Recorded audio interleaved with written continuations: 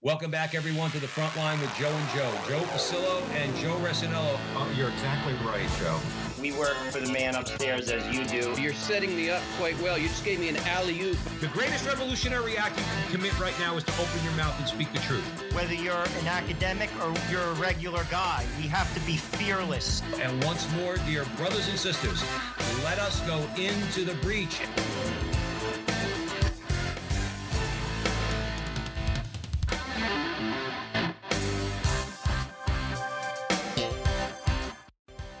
Hello again, everyone, and welcome back to the front line with Joe and Joe. Joe Pasillo, as always, joined by Joe Resinello.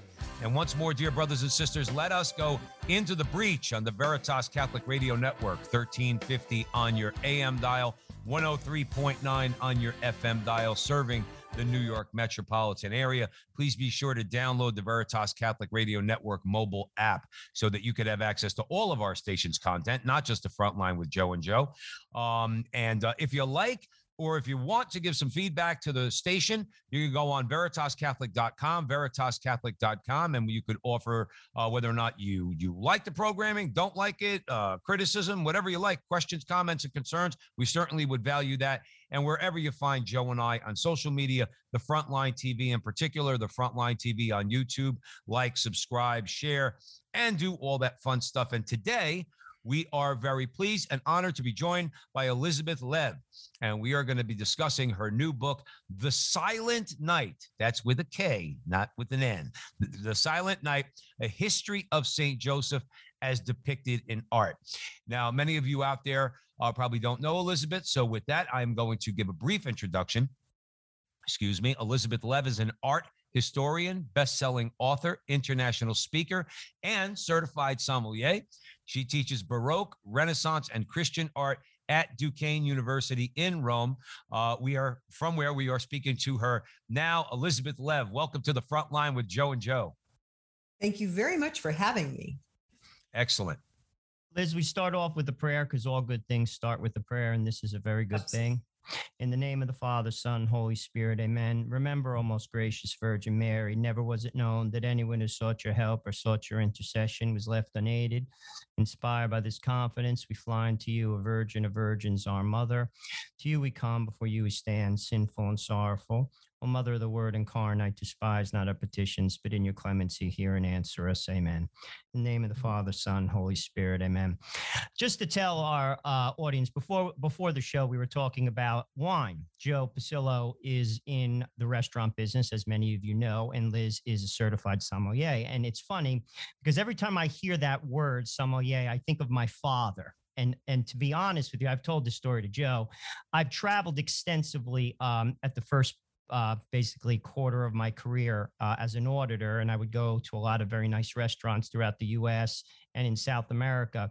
And I can remember coming home from a trip telling my dad, who was a barber, a very simple man, a good man. And I was like, what is the name of the wine guy? And he looks me straight in the face and he just goes, the wine guy. So yes, every time I think of sommelier, it was at the tip of my tongue. I couldn't remember it. And he was like, the wine guy, Joe. The wine guy. I love it. I love it. So that is a New Jersey barber's take on the sommelier. In my case, I'm afraid it's the wine girl. It's all good. It's all good. But yes, every time I see that, I think of my dad and I think of that story. And also, again, before we get into the book, I know, as Joe said, you're living in Rome. Beautiful city. I know it. That's where Joe went on his honeymoon there. So did I. It is a beautiful city. How did you end up there? I mean, tell us a little bit about that. I think that's very interesting. And obviously you're an American living in Italy. If you could tell us a little bit about that, I'm sure our listeners would be interested. Well, I went to University of Chicago for my undergrad, but in my final, my year abroad, I went to the University of Bologna, which was a program where I had to go to school in Italian university in Italian. And I really found that studying art with it all around you was just I couldn't really give it up. So as soon as I finished my degree at University of Chicago, I went back to University of Bologna. And then irony of ironies, the way it works for your graduate topic, you don't get to choose your thesis topic; it's assigned to you. And I was assigned it because I was an American, and because they just figured they could dump one that involved traveling a lot on me. I was assigned to do a Counter-Reformation church in Rome, which at the beginning seemed like the world's worst thing. But eventually, coming back and forth to Rome to study this church, I remember really the line of Queen Christina of Sweden when she realized she couldn't live another day if she didn't live it in Rome really resonated with me. So even before I finished my thesis, I moved to Rome, and I've pretty much been here ever since. Yeah, it's That's a nice awesome. city. I had a cousin that went to University of Bologna for med school. He went to Rutgers and then he went over for med school. He learned the language pretty fast, and he had a pretty good experience. In fact, a lot of Italian Americans, I know of a few who went to med school in Bologna. I'm assuming it's a fairly large college town.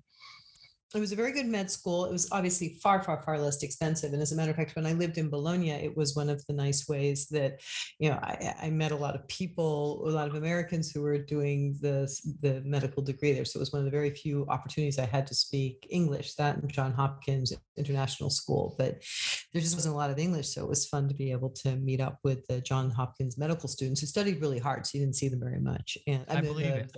But they studied really hard. So you didn't see them very much. For those of you just joining us, we're having a conversation with Elizabeth Lev. We're going to be jumping into her new book, The Silent Night, A History of St. Joseph as Depicted in Art. So Joe Resinello, let's jump right in. So let's talk about the book. Doing research for the interview, I read that the husband, I didn't know this. I never even thought about it, actually, that, St. Joseph, obviously the foster father of Jesus, basically was not really present in the art. The visual representation, throughout, what is it, the first century. Could you talk, why do you think that was? So the Christian art is kind of slow off the mark. We don't really see a lot of art, and Christians don't really start producing art until maybe the very end of the 2nd century, the beginning of the 3rd century. And when they start, they have a very limited list of things that they show. And to be sure, St. Joseph is not among them. And it could simply be a choice, except for the fact they use a fair amount of images of both the Nativity and the Adoration of the Magi, where one would expect to see St. Joseph, and he's not there. And this has to do with the fact that in the very beginning, especially as the Christians are trying to evangelize the Gentiles, the Romans, the Greeks, who are very accustomed to these sort of, licentious gods running around impregnating fair maidens all the time. They really wanted to emphasize the chastity of the Blessed Virgin, and they really wanted to emphasize the divine paternity of Christ. And for that reason, Joseph kind of stood off to the sidelines and allowed this teaching to come forth and really be ingrained into the society. So he was completely left out in order to underscore and emphasize these most important elements of both Mary and Jesus. It's funny. Please, Joe. No, I was gonna say, so then your book is chronicling the rise of, let's say, the iconography of St. Joseph through, let's call them what they are, masterpieces by some of history's greatest artists. So what I'd love to ask you first, out of curiosity, is, do you yourself have a devotion to St. Joseph? My devotion to St. Joseph came while I was writing this book. It started out with a request. So it started out with Pope Francis, who came up with the wonderful idea of having a year of St. Joseph. If you remember at the very beginning, during his very first Mass, when he was consecrated his inaugural Mass as Pope, it was on the feast day of St. Joseph. And he gave a very beautiful homily back in, was it now 2008, on St. Joseph on that day. And so already there was a kind of, it was very, I remember being there on that day. I was with the film crews and watching kind of these, hard-boiled, mainstream media people being very moved by the way he spoke about Joseph. And that kind of stuck with me. And then in the middle of the pandemic, when he declared the year of St. Joseph and really wrote this magnificent letter, Patris Corde is a beautiful piece of writing, really makes us think about Joseph Joseph in an extremely modern way. And then the Sacred Art Journal and Duncan Stroik said, would you, write us an article on St. Joseph? And when I went to try to make a decision about what pieces to write on and just kind of started following that rabbit hole, I realized that there were so many images of Joseph. And so it was just wrote it out as a kind of a series to kind of explore how much sort of explore and see if I could organize these images. But when it came time to write this book and really be thinking about the great saints and their devotion to St. Joseph, how St. Joseph has just addressed such a variety of things, and his kind of extraordinary way of being a little guy in a big thing, and the way that he navigates that, my greatest gift of this book is really forming my own devotion to St. Joseph. I love it. I mean, being an Italian American, both our names are Joe. Joseph has, played a very large role in my family. There's a lot of Joes, but that's very typical of Italian families, at least in the Northeast. Pastries, St. Joseph's pastries on the 19th. Ever since I was a little boy, I carry on that. Good. They're very good. I carry on that tradition, with my children. As my faith has progressed, I'm a 51-year-old man. I mean, I've been Catholic my whole life. I've grown to appreciate Joseph more. I've also grown to appreciate the little way more. Joseph did the little things and he did them well. And he was faithful and he was obedient and he was in the background. And ultimately, I think that's the way to Christ. When we get in front of Christ, we screw it up. Joseph never did that. He, like you said, he was a small character in it, but his role was huge.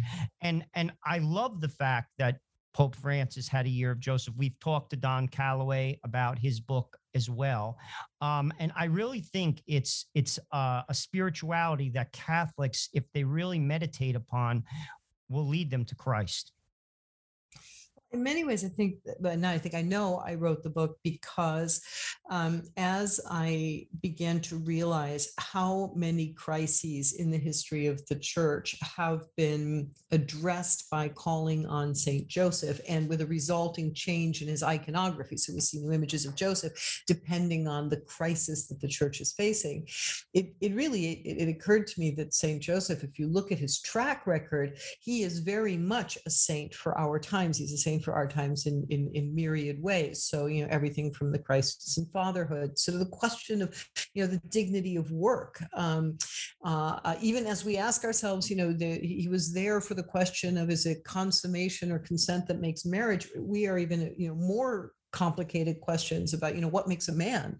And I think Joseph really is a figure who should be invoked more. And again, it was very, very significant that the Holy Father put forward this opportunity for us to think about how we can ask St. Joseph to guide us through the minds of this particular era, which are numerous and insidious. Yeah, absolutely. I mean, I would emphasize to our audience, and remember, we are speaking with Elizabeth Lev. We were discussing The Silent Night, a history of St. Joseph as depicted in art. What struck me about what you just said, Liz, is that people might think we're having this conversation, and it's kind of like this sentimental conversation about this great saint, the foster father of Jesus. No, it pertains to what we're dealing with in the modern world. As you just said, remember, one of the titles of, obviously you know this, one of the titles of St. Joseph is Patron of Fathers and Workers. If you want to talk about two of the biggest problems in the world right now, is fatherhood and the way workers are treated, okay, all across the world. That's why we're talking about St. Joseph, and also about art depicting St. Joseph. So let me, I had a question. You just mentioned that you wrote the book and it's part of the celebration of St. Joseph declared by Pope Francis. So now, being you live in Rome, what are some of the things you see firsthand with regard to Catholic faithful and their love for St. Joseph as they traveled at the time to Rome for that historic year? What did you see firsthand, Liz? Well, it sounds a lot like what other Joe. Are you Joe AB? Yeah, you can go Joe R, Joe P. It's all good. Okay. Well, what Joe R said, I think that it really resonated with me in the way that we live here. And we have overwhelming number of people named Joseph. We use that name. It's Joseph, Beppe, Pippo. It's everywhere. We have our Bignè di San Giuseppe. We have the image of Saint Joseph everywhere. And the joy of Italy is that we have a greater variety of images of Saint Joseph. And I just want to backtrack a little bit because, again, you were the way when you said it seems like we're having this sort of sentimental conversation. I really like Saint Joseph. It is exactly that why I really had Saint Joseph in my periphery for so long, because the images that I was exposed to when I was, in the United States, these sort of very, again, I admit it, I'm a snob, I'm an art historian. I like well done pictures, but these kind of, pastel saccharine images of the guy over to the left, holding his little flower. It's like, I'm not interested in that man. Mm-hmm. But when you see a Murillo or you see Guido Reni or you see Caravaggio or Michelangelo and the way that they portray Joseph, then he becomes a man who was really quite fascinating. And that was a really, I think that was a very, very, very important part of what really, when I didn't feel like writing the book anymore and it just seemed a little overwhelming. I was trying to get it done so fast and it was just like, why is my whole life being taken over? It was the idea of taking Joseph out of this kind of saccharine, sterile, soft. He's just that, he's that guy. He's the henpecked husband over in the corner, and really bringing out the man, the worker, the first one to face death in the era of salvation. I mean, it's there's so much more to him, and that's what art's been able to do, draw out these different facets. And a modern Elizabeth Lev joining us at the front line with Joe and Joe on the Veritas Catholic Radio Network. The book is Silent Night, a history of the depiction of St. Joseph in art. I want to hand it right over to Joe. I would say this I love about, or something that struck me about your book, Liz, is that Silent Night, all right? And in a world of so much noise, now, don't get me wrong, we all have to talk. We have to get out there into the public square. But the idea that St. Joseph is a man of action didn't bother too much with words, but his actions are something that, we obviously could learn something by. But with that, I want to hand it over to Joe. I was just going to say, in terms of a modern depiction of Joseph, which has helped me, and I reflect on it a lot when I pray the rosary, it wasn't even a Catholic movie. It was the Nativity. It was made by Protestants. That really flushed out Joseph for me. In many ways, there were many scenes in that film that really, how he protected Mary, his humility, was just absurd, and his obedience. I've talked about Joseph on the show a lot, and that is a trait, I think, in our era, our time, that's just not there. But if we're obedience, to follow Christ, we must be obedient. As Americans, we're not. We're individualistic. Everybody's an individual. That's not the path to heaven. The path to heaven is to be obedient to God's will. My will, I always say, the theme song in hell is I did it my way. They're singing that in hell. Like Joseph did not do it. Don't tell that to the average Italian American. Joe. No, but I'm just saying. Oh my gosh, you've been talking to my mother. She always says that. Well, there you go. Your mother's a holy woman because she's right. Like God, Joseph did it God's way, and it didn't go according to his plan. But it was the right plan and it was the right way. And I can't overemphasize that and why he's so important. I just want to hear your take on it. Because you're looking at it from a completely different perspective. I did take an art history course in college, but obviously my breadth of knowledge isn't that of yours. But from that movie, I did get a lot out of it, and I pray on it. So that movie, I note at the very end of if I've got the right one, it's the one with, did you notice who played Joseph in that movie? It's Oscar Isaacs, who later went on to be the superstar of the Star Wars reboot. Oh, I did not know Okay. He's so hot right now. Oh, yeah. And he started out as Joseph. And I remember seeing that movie in the cinemas back in 2000, whatever it was. And actually, I think there was some sort of, actually, I think I saw it here in Rome. And I think there was some kind of, they were doing some sort of screening here in Rome of the movie. And I was really struck by this I mean, he was unknown, Oscar Isaac. Now, he's sort of a hot, handsome guy. But I was really struck by what a sort of handsome, virile, strong, protective Joseph. It was a really great image of Joseph that they projected in the film. So I actually really did. I agree with you. I think it's a very, very good modern way of showing Joseph. I also think there are ways of kind of applying Joseph to, whether it's in the art of film or in painting or sculpture or literature. I think there are ways of applying Joseph and these qualities to our contemporary age. And I think Joe P has a very good point in the silence in a moment of, it's just, there's so much noise and everybody is talking over one another and people speak, but they don't really know what they're saying. I mean, the fact that Joseph is silent and that we have not a single recorded word from him in scripture, but that he acts. He's a man who picks up and does. And so he lets his actions, he lets his life speak for him. And I think it also makes him very elastic as a figure. He's able to have all these facets because his words don't trap him into a single identity.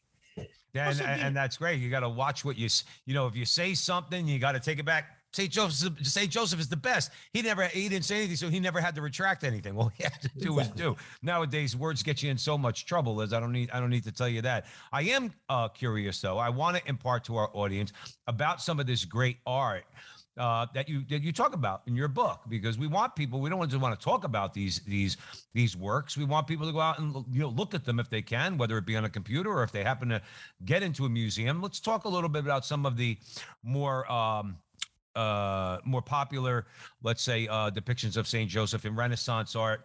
Raphael, Michelangelo, you mentioned before, Caravaggio, El Greco. What are some of the more representative works that we're talking about?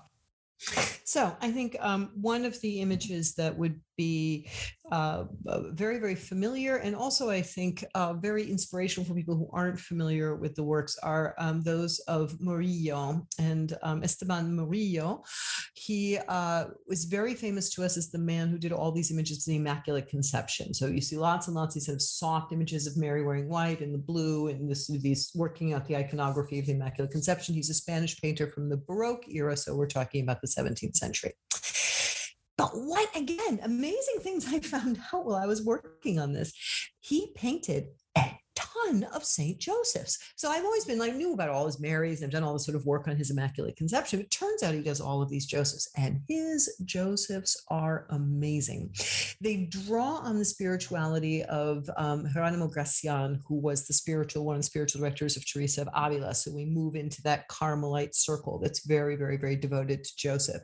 And he talks about how Joseph, more than anybody else, would have resembled Jesus. And so Murillo's images of Joseph are amazing. He's standing there with this, it looks like, it honestly looks like today Joseph will be played by Chris Hemsworth. And so he's got this sort of long dark hair, this strong jaw gazing off into the distance. Jesus holds on to him, sort of, he's clinging to his foster father for protection. So these are really, really stunning images. Or the Holy Family with a little bird, also by Murillo, which is sort of not a tall painting, but more of a wide painting, where you see the Holy Family in the studio, in the atelier of Joseph. Mary's spinning in the corner.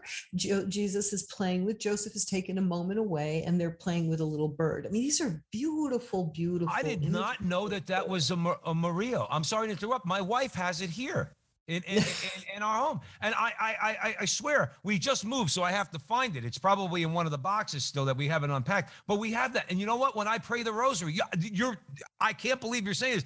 I look at it all the time and I think, wow, that's really kind of interesting. Like you said, it's like Mary's in the corner spinning. It looks like every other family. and St. Joseph, like you said, looks very, very strong. I had no idea. That's so awesome. But I cut you off. I got excited. I got excited when you said that, Liz, because I said I have it in front of me when we were living in Jersey. I had it in front of me all the time when I was praying the rosary. But please continue. So you have Murillo. I think Murillo, he's one of the early artists that starts to give Joseph more of a solo image. Joseph is usually there in function of the story, or together with Mary in the adoration of the child. What happens in the 17th century is we seem to see more solo Joseph. Another really, really interesting Joseph that I enjoyed working on immensely was Joseph, who becomes like the alter ego to Saint Peter. So you see lots and lots of images, basically starting in the 1400s, where Joseph wears blue and yellow, which are the traditional colors of Saint Peter. Open up any painting of Saint Peter, and Peter wears a blue robe with a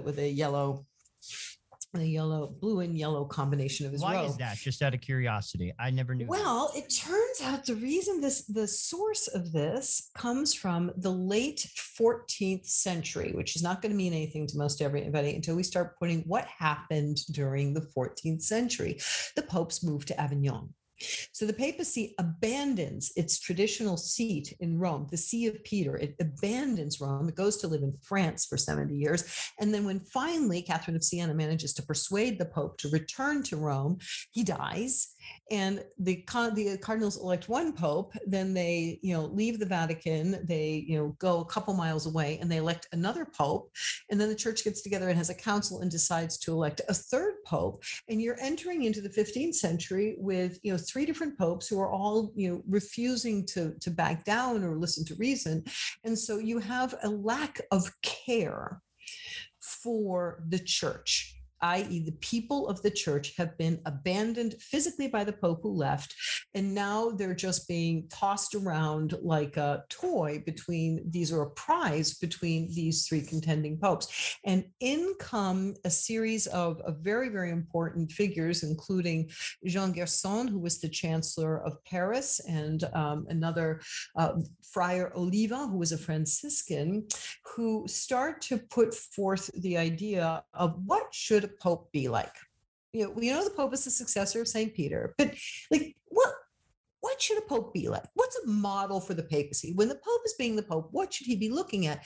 And they start to say it's St. Joseph, because St. Joseph was a true, careful, loving, protective husband to his bride. So the Pope should be a protective, loving, sacrificing husband to the church. And so there's this spate of images where Joseph looks just like Peter.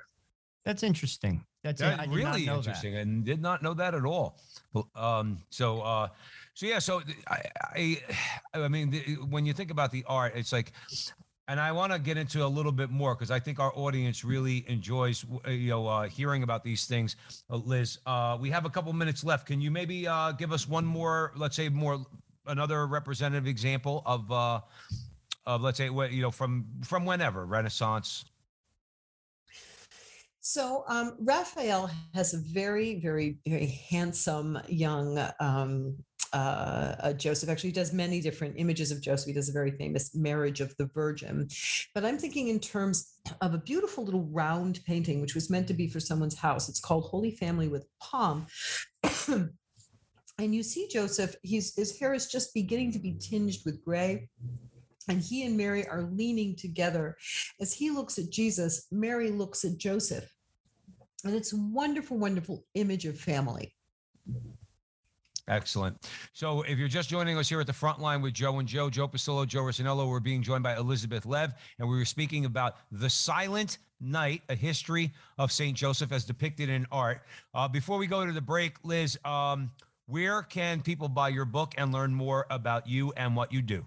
Well, I have a website, elizabeth-lev.com, and you'll be able to keep up with my work there. And the book is available from Amazon, Sophia Institute Press, and Barnes & Noble. Awesome. But as I say, don't get mad at me. Don't get mad at me, Liz, for saying on the show. Don't buy the book on Amazon. Go buy go buy the book from the publisher. That's what we want. Sophia Institute Press. We need to support our Catholic publishers. Okay, our authors and our publishers. So it is available on Amazon if you happen to be buying 10 things already. Add Liz's book onto the list. Okay, but if you're buying the book by itself, please go to Sophia Institute Press. Let's take a quick break, Liz. And you know, we're going to be coming right back here at the front line with Joe and Joe on the Veritas Catholic Radio Network, 1350 on your AM dial, 103.9 on your FM dial, serving the New York metropolitan area. Again, we are having a great conversation with Elizabeth Lev about her new book, The Silent Night, The History of St. Joseph as Depicted in Art. So stick around. We have another segment. We'll be right back.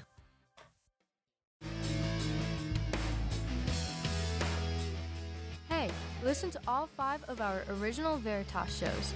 Every Wednesday at noon, you can catch Let Me Be Frank, where Bishop Frank Caggiano talks about spirituality, church news, and fun stories from his Brooklyn childhood and his life. You can hear The Frontline with Joe and Joe every Tuesday and Thursday at noon. Their guests include the biggest names in the Catholic world, and Joe and Joe talk to them from the perspective of the everyday Catholic. Thursday nights at 8 o'clock, tune in for the only late-night talk show on Catholic media anywhere. It's Not That Late with Liv Harrison. And at noon on Friday is Restless. It's 4 millennials talking about, well, life as millennials in today's crazy world. Yes, it's possible to be young and Catholic. Right after that, at 12:30, you can hear The Focus on Veritas, where we put the focus on good works and the good people doing those works. Those are the 5 Veritas shows, and there's more on the way. Stay up to date at veritascatholic.com or on the mobile app.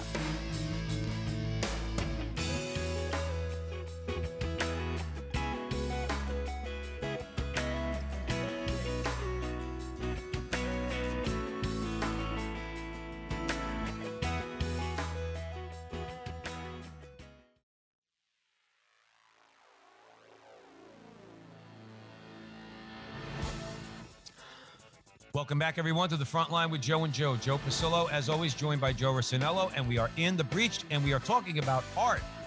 The Silent Night, A History of St. Joseph as Depicted in Art. The author is Elizabeth Lev. The book is that, and it is available at Sophia Institute Press. So we emphasize to you to go out and purchase that. And with that, I am going to hand it over to Joe Rossinello, and we're going to talk more about St. Joseph and art. Liz, could you basically break down how you structured the book with regard to, history, spirituality, controversy of the different ages that the art was produced? I think that's very unique with regard to this particular book. Actually, that's a really great question, and I appreciate it a lot because it comes to the structure of creating something like this, which added a lot of challenges. So it's fundamentally chronological. I'm a big fan of keeping things in chronological order. And my students don't like that because it means they have to learn dates, but I think they help.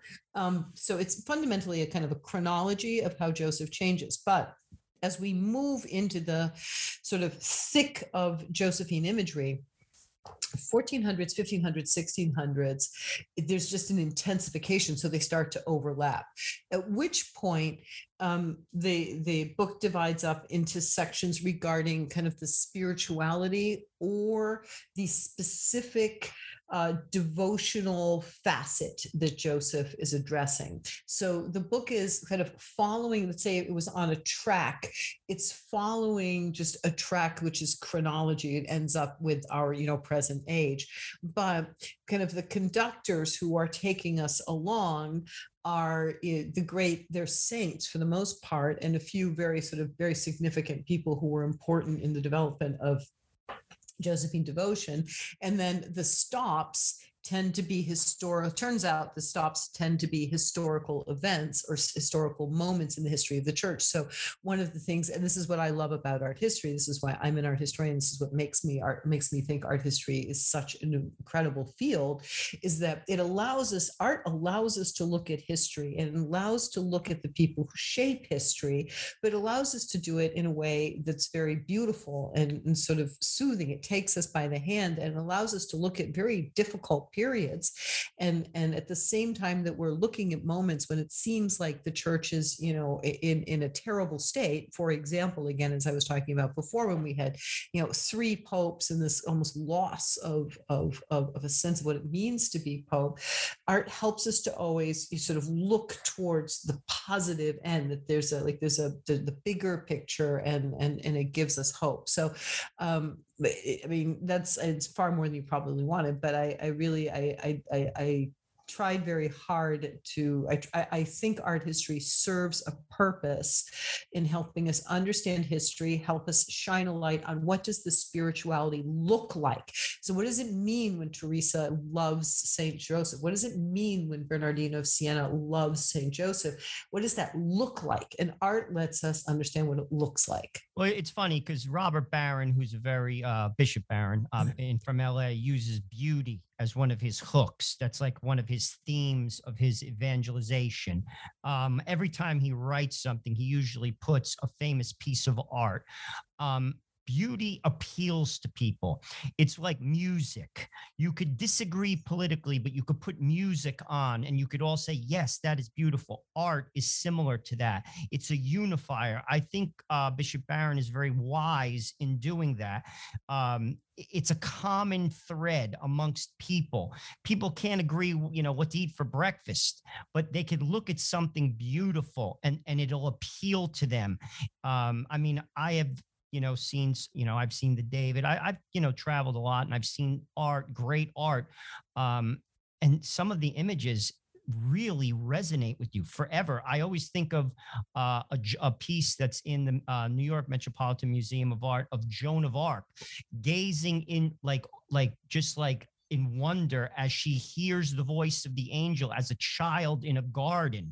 It's I don't even know who did it, but to be honest with you, I stood in front of it. It paralyzed me, to be honest with you. And I think that's the importance of beauty. It's a hook. And to your point, it's a way to communicate the faith. Joe, let me just piggyback off that and segue into a question for Liz, who's joining us here at the front line with Joe and Joe. I don't think there's any doubt that modern art, for lack of a better word, sucks. Sorry, Liz, that's the way I see it. I don't see any value. I mean, I'm sure there's good art being produced. Don't get me wrong, but what gets put in MoMA and the rest of it, I'm not going to look at. I wouldn't even call it art. But basically, along the lines of what Joe just said, I would ask you, okay, when you truly look at what art is supposed to do, okay, which is to elevate our soul, how does religious art in general, okay, and obviously your book is about the depiction of Saint Joseph in particular, but how does that art connect people to God in ways that words just cannot?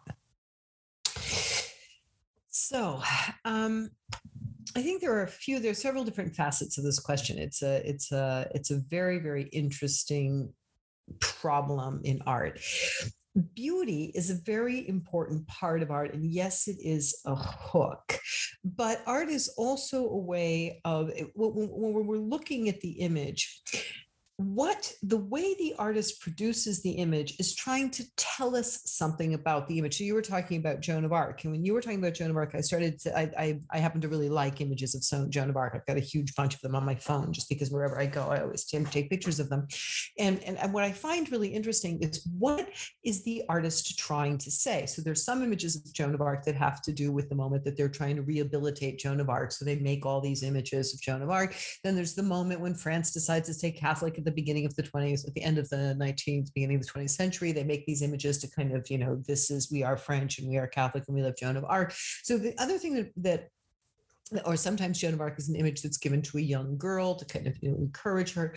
So these types of images, the artist, it's a form of communication. Art is a form of communication, and they're trying to tell you something when they produce.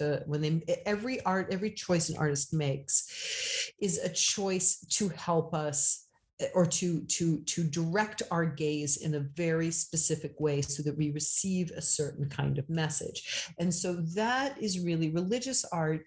it points towards the artist is working towards involving us in some way or communicating to us in some way, either the stories of the faith or the models that we can hold up beforehand, or in the case of Baroque art, for example, what you see in St. Peter's, that sense of awe and amazement and wonder that we have before God and his creation. And it was funny, I was just giving a talk on this in Cincinnati, I think 2 nights ago, and one of the things I really wanted to say, I mean, my whole point of the talk was that really what religious art I tend to feel is its main job is praise. Its main job is to remind us. So when you say that modern art is that contemporary art sucks, I mean, I think what you're responding to, and I feel this way, I went to see this big show that was in the Art Institute of Chicago, and it was just these very kind of bold letters against a white background, sort of yelling at me. I just felt like I was being yelled at the whole entire exhibition. I'm like, these big letters, like, talking about you, talking about me, talking about us, I think was the name of the show. And it was just very angsty. It had a lot to do with like body image. And, I was just, I remember I walked through room 3, and I was walking through the second room to the third room, and I said, oh, well, let me see. We've been yelled at about hair. Now we're going to be yelled at about weight. And I walked in the next room, and it was exactly what I thought it was going to be. And I started laughing in the middle of the show because it was kind of predictable, and it's kind of yelling at you.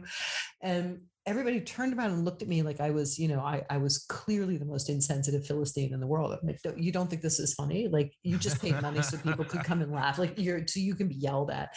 So I think what I'm trying to say here is that what the contemporary art often does is, because it doesn't like transcendental, it doesn't like to point beyond, it doesn't like to give you responsibilities. Great religious art makes you feel the responsibility of what it means to have been saved and what we owe our Savior. That they don't want to do any of that. So the kind of responsibility they want to give you is the problem of, there's too much garbage in the ocean, or you all know it's whatever contemporary concern we have that makes us feel like we're saving the world by getting upset about something that's very, very localized. And art like that, which has this kind of yelling at you factor, we just get a lot of that. Whereas religious art, first and foremost, it's meant not even to be, yelling at us, get to heaven. It's meant to remind us what a gift we have in our lives, in being redeemed, in being part of creation, in the fact that there was a creation, and the fact that God decided one day that he'd make some light and went from there. That's what it is. I think more and more as I go more and more through the years in the history of art, that really art is based on the Psalms. I mean, the sort of poetry of praise more than anything else. Let's for a second talk about my brother's an artist, just so you know. He has a master's of the fine arts. He lives out in Portland, Oregon, and I work in banking. Just to give you our Thanksgiving dinner, I mean, you're talking about two very different people. The beatnik and the banker. Yeah, basically. I mean, very different. Liz, we just came up with a title to a play. All right, well, let's make it the beatnik and the banker. But Joe, I'm sorry, I couldn't. No, it's okay. But I as much as like I have no artistic ability, but I can appreciate art, and I find artists to be interesting. They have something to say about the culture, really. I mean, even outside of religious art. And I think it's something, again, that people should pay attention to. Take like a modern artist who got a lot of attention, like Basquiat. Like, he was a Haitian, I think he was homeless at one time in his life. But I mean, he got a ton of recognition. He spoke something to the culture. I think people sometimes, especially nowadays, they gloss over art. They basically don't, like my brother says, like, to make a living as an artist. My brother works for the water company. I mean, he has a master's of the fine arts because he needs benefits. He's like, 1% of the 1% make it. But at the same time, artists speak to us in a way, they speak through a lens that most people don't see. And frankly, I think should pay attention to. I would agree. I think an enormous problem facing the modern era is the art for art's sake idea, that the expression of what the artist has to say not necessarily is important. Or I don't agree that everything an artist has to say is important. I don't. I think there are artists who do have important things to say. Artists who ask interesting questions. I think actually artists should spend less time telling us stuff and more asking us questions and inviting us to think more and to sort of enter into something more, instead of this kind of preaching from the installation or from the wall. But I find a lot of artists, simply for the cleverness of making this or making that, a lot of it has a kind of an interesting idea. It's a fun little, so Jeff Koons's enormous balloon sculptures, it's cute. I mean, they're clever. I don't really see saying very much. And I suppose I suppose if you put me in front of it long enough, I could come up with an extrapolation of, well, the world is full of air, but really it's heavy. I mean, but it doesn't really say very much. It's just a kind of a really cool idea. And there's a lot of that in art. And then when you move to the other end of the spectrum, where you have art that's so incredibly subjective, it's about sort of the miserable state in which one person finds him or herself. Right. We're all miserable. You got to throw. You just have to throw up your hands somewhat. What I would ask Elizabeth Lev, joining us here at the front line with Joe and Joe Pasillo, Joe Rossinello on the Veritas Catholic Radio Network. How can Catholic education, how can the Catholic schools, both at the high school level and the university level, particularly in America, how can we do a better job in emphasizing what you're talking about as far as art is concerned, a real appreciation for great art, what the meaning of it is, teaching kids, students, sorry for saying kids, students, about the skill of an artist, because I don't see any skill in a lot of this art. If I see the Conversion of St. Paul by Caravaggio, which I had the pleasure of seeing it when we were at Santa Maria del Popolo in Rome, I see skill, I see talent.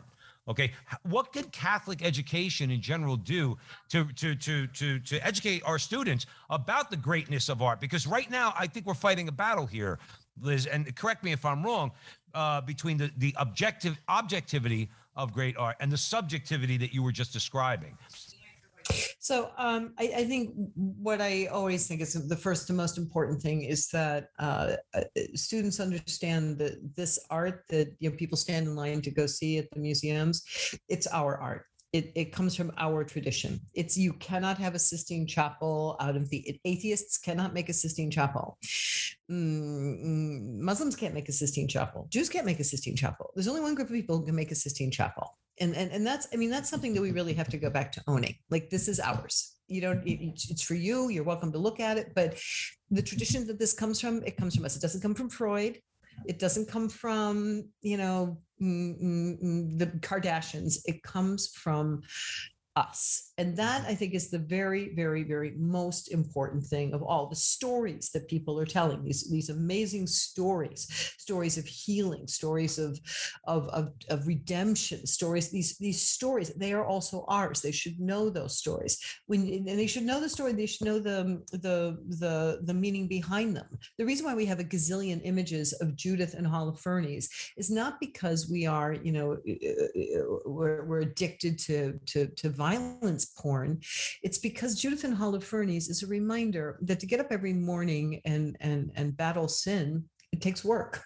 Judith is a heroine who would, by every single standard of her own society, be unable to conquer this man. But she, with the grace of God and with a little bit of, get up and go and some smarts, she manages to conquer this man who is the personification of evil. So paintings like that are about battling sin. And these are things that we have to be able to talk about. Otherwise, we get led off into believing all kinds of stuff regarding the work of art that has nothing to do with what the work of art is actually about. So I think there's a lot that that comes in from that score. However, there is a point I'm going to make, which is that Caravaggio's painting, specifically of the conversion of Saul, is a work that I always point out as a sign that it's a sign in the Counter-Reformation that the standards have dropped, because there are extremely serious flaws in that painting. And I sometimes imagine, like, what would have happened had Michelangelo actually gone into that chapel and seen the painting where the right leg of Saul just disappears. Like, so you've got this knee, and then it just ends, because Caravaggio doesn't know how to do that kind of foreshortening.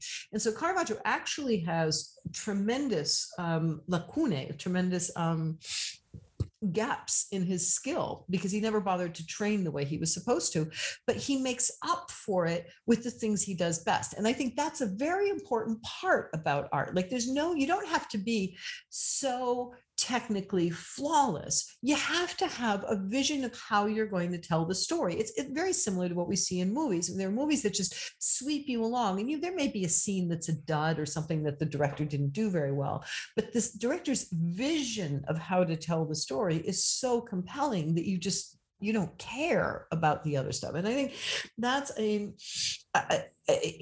a revival of art, there are basically two things I think that are going to have to happen. In one way, the revival of art via craftsmanship is a very, very good system, because it's very easy for people to appreciate the hard work it takes in making a mosaic, carving wood or stone, and people can appreciate that and can understand that and can translate that into the artist's sincere commitment to his subject matter. So craftsmanship, I think, is a very, very important part. But then there's also a need for great storytelling, creating, understanding that the heroes of our church are icons. So you can take, there are photographers out there who take the biggest twit in the world. All right, so I am probably in all kinds of trouble.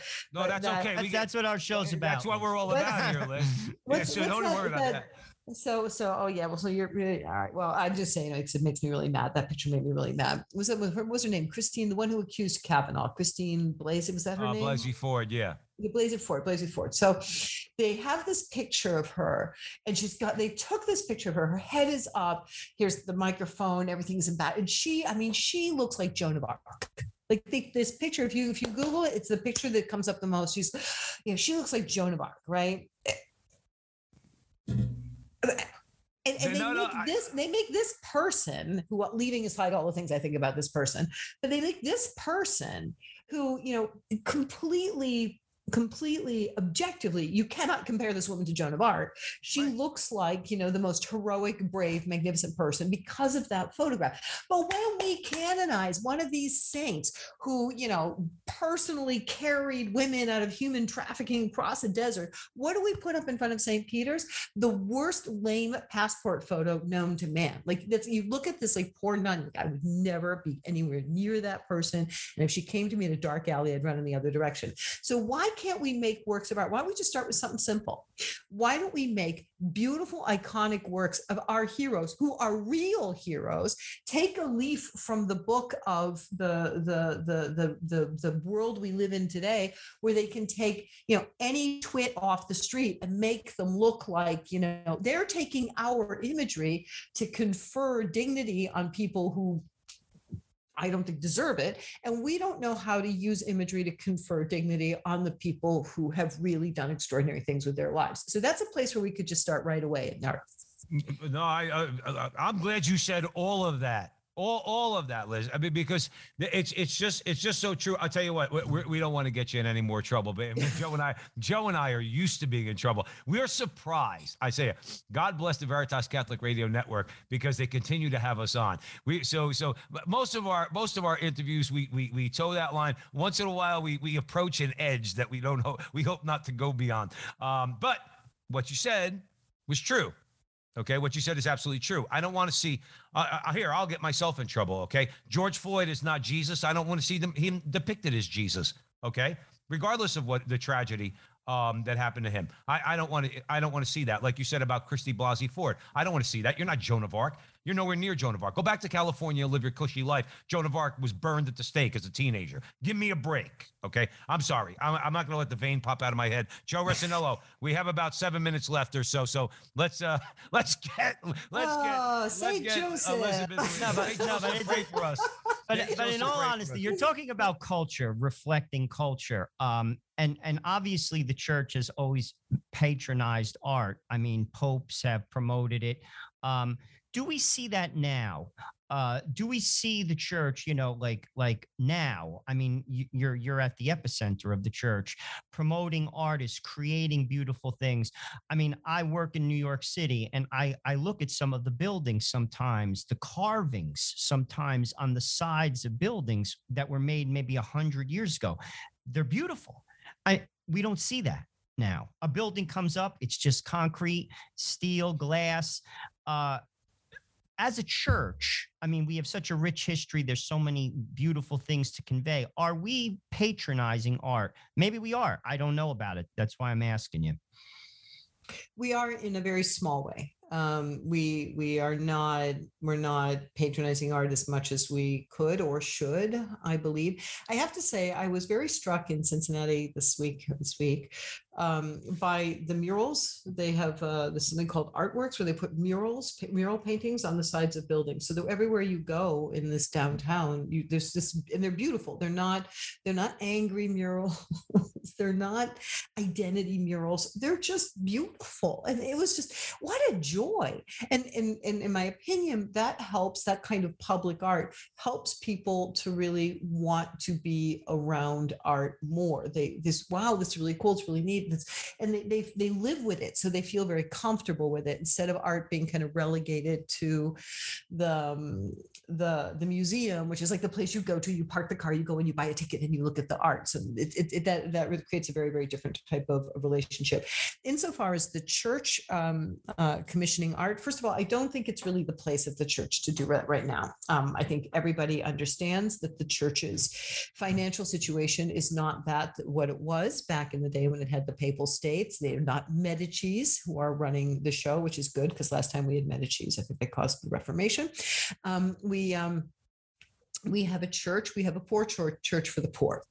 So at this exact moment, this is really not the place for the church to be working. I think it makes sense that they work in terms of how to reach out with social media and stuff like that. But I'm not so sure that right now is the moment that the Catholic Church, in the sense of the Vatican, should be commissioning art. Also because usually when they do commission art and put it out, it's pretty horrible. So rather everyone just sort of stop until we have some time to think about things. That is where the laity come in, because the lay people, we are still in a position, we can commission art. We can commission art for our homes. We can commission art for our churches. We can commission art for our gathering spaces.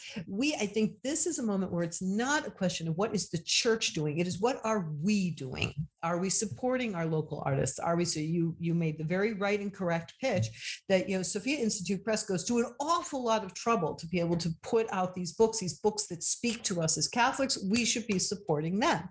We have we have the power within ourselves to support artists and put them in places where other people can see them. And they don't all have to be pictures of people kneeling with big halos around their heads. We can just tell our stories in interesting ways and let other people come to us. That's how we did it before. Everybody comes to us to see our Madonna and Child because they're beautiful. Right. Because they create a world that other people want to be part of. Aren't we still part of that world? Don't we still believe in that world? Can we not have enough of an enchanted Catholic imagination to see beyond the grit, the grime, the Floyds, the Putins, the this and that and the other thing, and realize that we are part of something beautiful? Well, I think the culture's looking in different directions. I mean, I always take it to where I live on my street. Everyone's Catholic. No one goes to Mass. They're looking for beauty in Twitter. They're looking for beauty in Facebook. They're looking like our gaze is twisted as a society. I mean, if you look at the Middle Ages, like Christendom thrived. The church was the center of the community. Even in my town, the church, there used to be a rule: you could not build a structure higher than the church. No more. I mean, so the art, it's like politics. It's downstream from the culture. The culture's rancid. I mean, like, let's be honest. I mean, like, we're not gazing at the Madonna. We're gazing at Madonna. You know what I'm saying? I mean, that is, and it's going to reflect in the art itself. It's going to reflect in the politics. It's going to reflect in the family. I do think, though, art is a way to bring people around. And it is something I think that Catholic education should focus on more, though. Well, Elizabeth Harris, I'm sorry, Elizabeth Lev joining us here at the front line with Joe and Joe Pasillo, Joe Rossinello. We have about 2 minutes left. I'd love for you to comment on that and also finish by letting all of our audience members know where they could buy The Silent Night, A History of St. Joseph as depicted in art. But we have like about a minute and a half or so. Well, you're right. The culture is looking elsewhere, but it's looking. The culture, people are clearly looking for something. They're looking, yes, in all the wrong places, but it's because we're not offering them something to look at. They want to come look at the lines. The first thing that people are doing now, they can travel, they're all coming back to Europe to stand outside and wait to go into these incredible museums and look at these works of art, because these works of art fill them in some way. But it is up to us to articulate what they're looking for and what the work of art is actually providing, and to find new ways of saying that, we didn't feel this way only 400 years ago, 500 years ago. We feel this way about the world we live in now. We need to be able to project the joy of our stories. Think of everybody in the world watched that 1 minute section of the beginning of the Pixar movie Up, because in 1 minute, they showed you a life that, even with its tragedy and its disappointments, was so beautiful, everybody's reduced to tears. Everybody wants that. We should be able to put forward that that's what you're looking for, and we have it. Absolutely. And where can people buy the book? You can get it on Sophia Institute Press website. All right. And if you need to buy it on Amazon, you can. Okay, Joe and Joe will allow you to, but we'd really love for you to buy the book, The Silent Night, A History of St. Joseph, as depicted in art. Elizabeth Lev is the author. Thank you so much, Elizabeth, for joining us at the front line with Joe and Joe. Thank you all out there for joining us, on the Veritas Catholic Radio Network, spreading the Catholic truth to the New York City metropolitan area. 103.5 on your AM dial. 103.5 on your AM dial, 103.9 on your FM dial.